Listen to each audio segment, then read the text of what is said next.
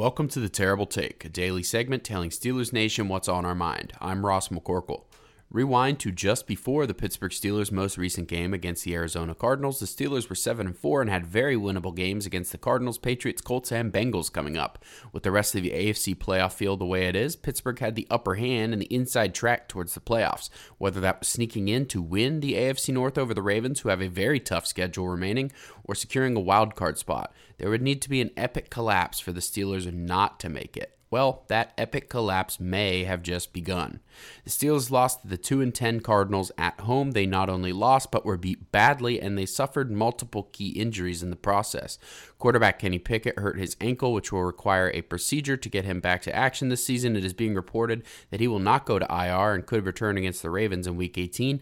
If that's the case, this season could be as good as over. The Steelers' recipe for winning games has included protecting the football on offense. In the 8 games Mitch Trubisky has appeared in for the Steelers dating back to 2022, he has thrown 7 interceptions. The Steelers have been playing football in a way where turning the ball over, even once, has essentially doomed them.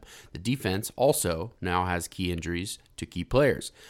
Minkah Fitzpatrick and TJ Watt were dinged up. They will likely play through those injuries, but perhaps less effective than they could have been.